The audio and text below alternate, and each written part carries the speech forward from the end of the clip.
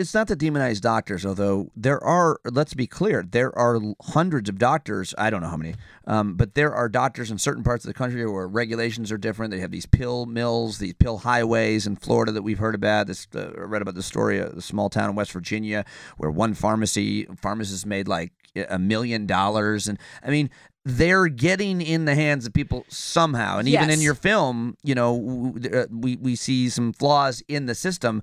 But you probably need to start at the pharmaceutical industry, which we talk a little bit about in the film. Right. Well, that's absolutely right. And what I want to add is we don't really get into the stories of the pill mills because to us that's almost an aberration. That's a problem that has to be dealt with and is being dealt with. What we're really focusing on are the regular people who are getting prescribed pain medications and are being told that they're fine and that you're not going to get into a problem with them.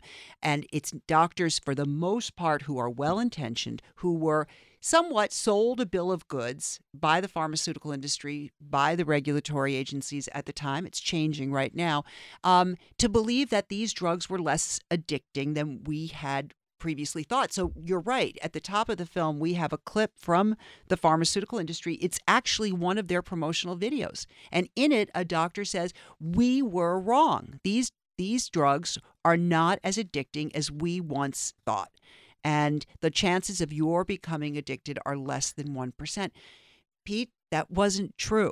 And it was a lie. And there were criminal charges brought against them. Forget about all the lawsuits. Criminal charges were brought against them, and Purdue Pharma pleaded guilty and paid a very, very large fine. Some would argue it wasn't large enough. Some would argue that there should have been different action taken.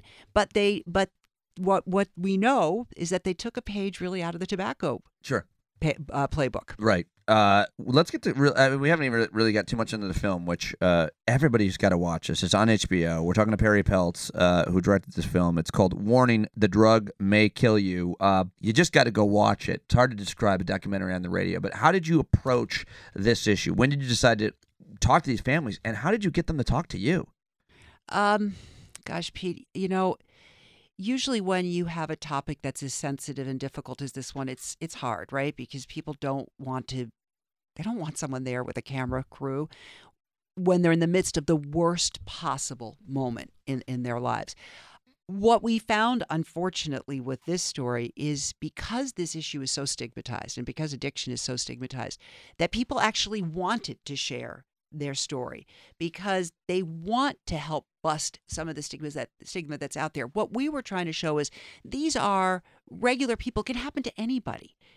And now that you're aware of the topic, you're going to see more and more people are going to say to you, oh my gosh, so-and-so and this person and that person. It's unbelievable how that happens. So we worked with outreach organizations.